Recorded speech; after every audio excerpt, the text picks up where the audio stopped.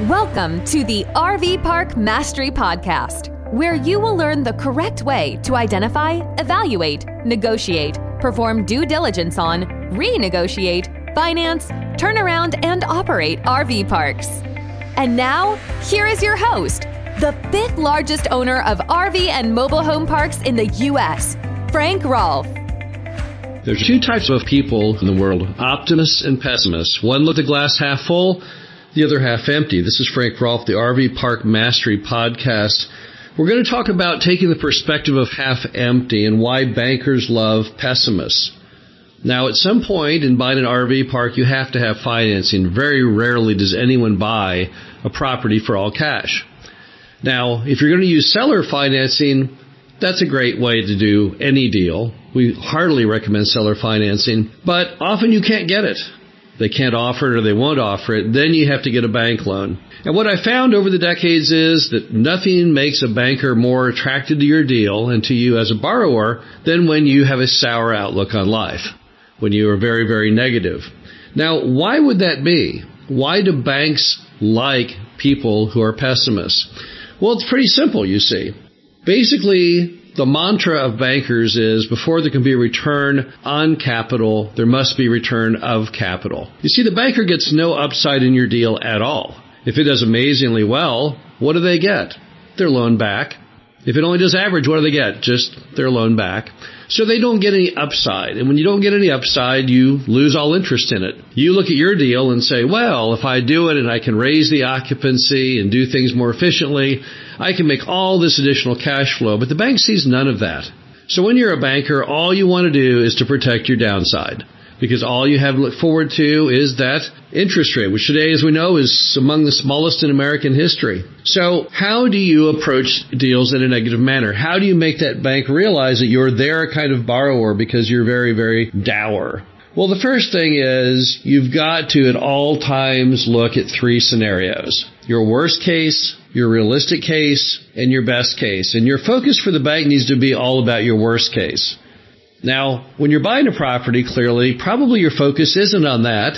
Your focus is on the best case. How much money can I make with this deal? How will it impact my cash flow, my financial stability, building an asset for later generations?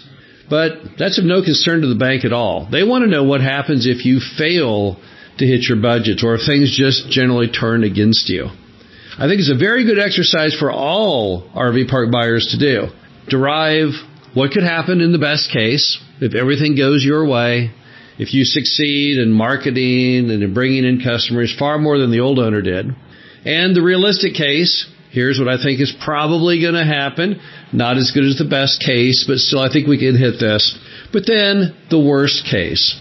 I would never do a deal unless I've done all three cases. I want to know what happens if I'm very, very unlucky. Can I still cover the mortgage? What happens to me? Do I go bankrupt? What's the end of the movie if I can't hit my targets? And that is the one that the banks really want to hear about. That's where they want to focus. It's the exact inverse of what you want to focus on as the buyer. You always want to think about the good things. The bank only wants to think about the bad things. And part of thinking about bad things is you need to have a plan B for every possible thing that can occur. So if you are there on the banks of a river and you're in a floodplain, I need a plan B of what happens if that big flood hits. It may have never hit, maybe only hits every 100 years, but maybe next year is that 100th year. I got to have a plan B. You have to have a plan B for marketing issues, collections problems, utilities that go out, you name it. Banks love to hear that you have a contingency. If you read a lot of war books like I do, particularly books about World War II, the most successful generals were the ones who always had that plan B. The bombers failed to show up. They had a plan B. Weather was terrible. They had a plan B. So having a plan B, it is a smart thing to have. It's not just that bankers are ridiculous in this request. It's a very good idea for you as a buyer, even if there was no banker involved. Even if there's only seller financing involved, it makes complete sense for you to have contingency plans. When you have contingency plans, you fail to worry as much about life. Because you know that no matter what happens, you can open up that folder that you keep in your desk titled Contingency Plans or Plan B, and there you'll find a Plan B to every possible doomsday scenario. And that requires you to think about every doomsday scenario. Now, we can't all go through life thinking that everything in life is only in the worst possible case. If that were true, life would basically stop. So if I want to say my worst case scenario of driving down to the grocery store to buy some cereal is I'll have a horrific wreck and burn to death, and therefore I refuse to drive my car, and then later refuse to walk there, because if I walk there, my worst case would be lightning hits a tree and the tree falls on me. We would all just basically curl up in a concrete bunker and die of starvation. So don't go to that level of worry, but do think about the true risk that you have as an RV park owner. There's a certain subset of things that could happen based on the property, and you need to think through, if they were to occur, exactly what you would do to fix it. It makes complete sense. Another way to think like a banker is just to be very, very realistic in your numbers and your projections. Bankers hate it when you base everything on I plan to increase this by this much. That sounds great and everything, but all they have to go by is what's happened in the past. So when you talk about all the wondrous things you'll do, they don't know that any of that will actually occur. So don't be giving the bank all kinds of unrealistic expectations based on just your personal opinion of what you can do. Bankers are obsessed with actual performance. The bank is going to want to see the financial statements for probably the last 3 years and the tax returns if they can get them. And they're doing that because they want to judge, what can this property normally do? This person is telling me that the old owner is a bad owner. Well, how did it do when you had the bad manager operating it? So just be very realistic. Nothing scares the bank more than when you start the conversation off with, the numbers aren't very good under the current owner, but I'm going to make them a lot better. Because the only numbers they really can go by are the current numbers, which are under the old owner. They don't know you. They don't know if you can do any better than that person. So banks love to hear when you talk about worst case scenarios, contingency plans, and just stay realistic in their numbers. Don't try to sell them on all the upside, because they don't get any of the upside. That's not critical. Now, a little upside makes them feel better.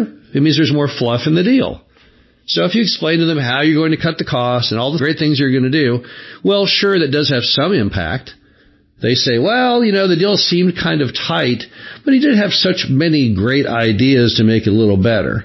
So I'm not going to say that's a worthless course of communication, but nevertheless, let's be negative. Also, remember that the bank is going to want to hear certain things can be met regardless of outcome, such as a coverage ratio of 1.25%. So go over those things with the bank, the things that banks watch over, the things that make them get criticized by their boss. Remember that a banker is just an employee of a bank. They have to create so many loans. They have to make sure loans don't default. They don't want to have any loan losses. Don't get them in trouble. They're not going to want to do deals with you if they think you might get them in trouble. So ask the bank, what do you need me to do? What's the minimum I need to do to be a success for your bank? And then make sure you hit those things. If the banker tells you, you've got to make sure that you always have 1.25 coverage ratio over your mortgage, that's the most important thing, to all of my bosses, then that is the one item you better do. Because if you start getting that bank officer in trouble with his higher-ups and his bank committee, then what will happen? He'll certainly never make another loan to you. I can almost guarantee you that. The key to lending for everyone, particularly in a modern America, is to think like your boss, and your boss is the bank. Who owns the RV park after closing? Really the bank does. Because the bank has a lien on the property. So if you don't make your payments, it's going to be the bank's property. You're basically renting it from the bank. And when you get the bank paid off, then it becomes yours. Even though your name's on the title, they've got that big lien on that title, and so it's not really your property at that point. So all of us, we like to make sure that our boss is happy. We want to make sure that our boss is feeling that we're doing a great job. It's no different when you have that RV park lender. So always think in terms of them. All conversations should point to them. When you meet with your banker, don't do all the talking. Do most of the listening. Find out what's important to them. And at all times, learn from what you hear. Some people in the RV park business who have gone on to own multiple RV parks, every single deal they did was a little better, and every loan they did was a little better because they were constantly listening and learning from what they did. Every meeting you have with that bank is going to point you in the direction more of what they like to hear. You'll notice their facial expression, their body language will say, I'm getting much better at this, aren't I? And yes, of course you are. Just as long as you keep an open mind and focus on what a bank wants. And there's nothing nothing that makes a banker happier than when you approach every single deal as a pessimist. This is Frank Rolfe of the RV Park Mastery Podcast. Hope you enjoyed this, and talk to you again soon. Thank you for listening to the RV Park Mastery Podcast. Be sure to visit us at www.rvparkmastery.com, where you can learn the correct way to identify, evaluate, negotiate, perform due diligence on, renegotiate, finance, turn around, and operate in RV parks.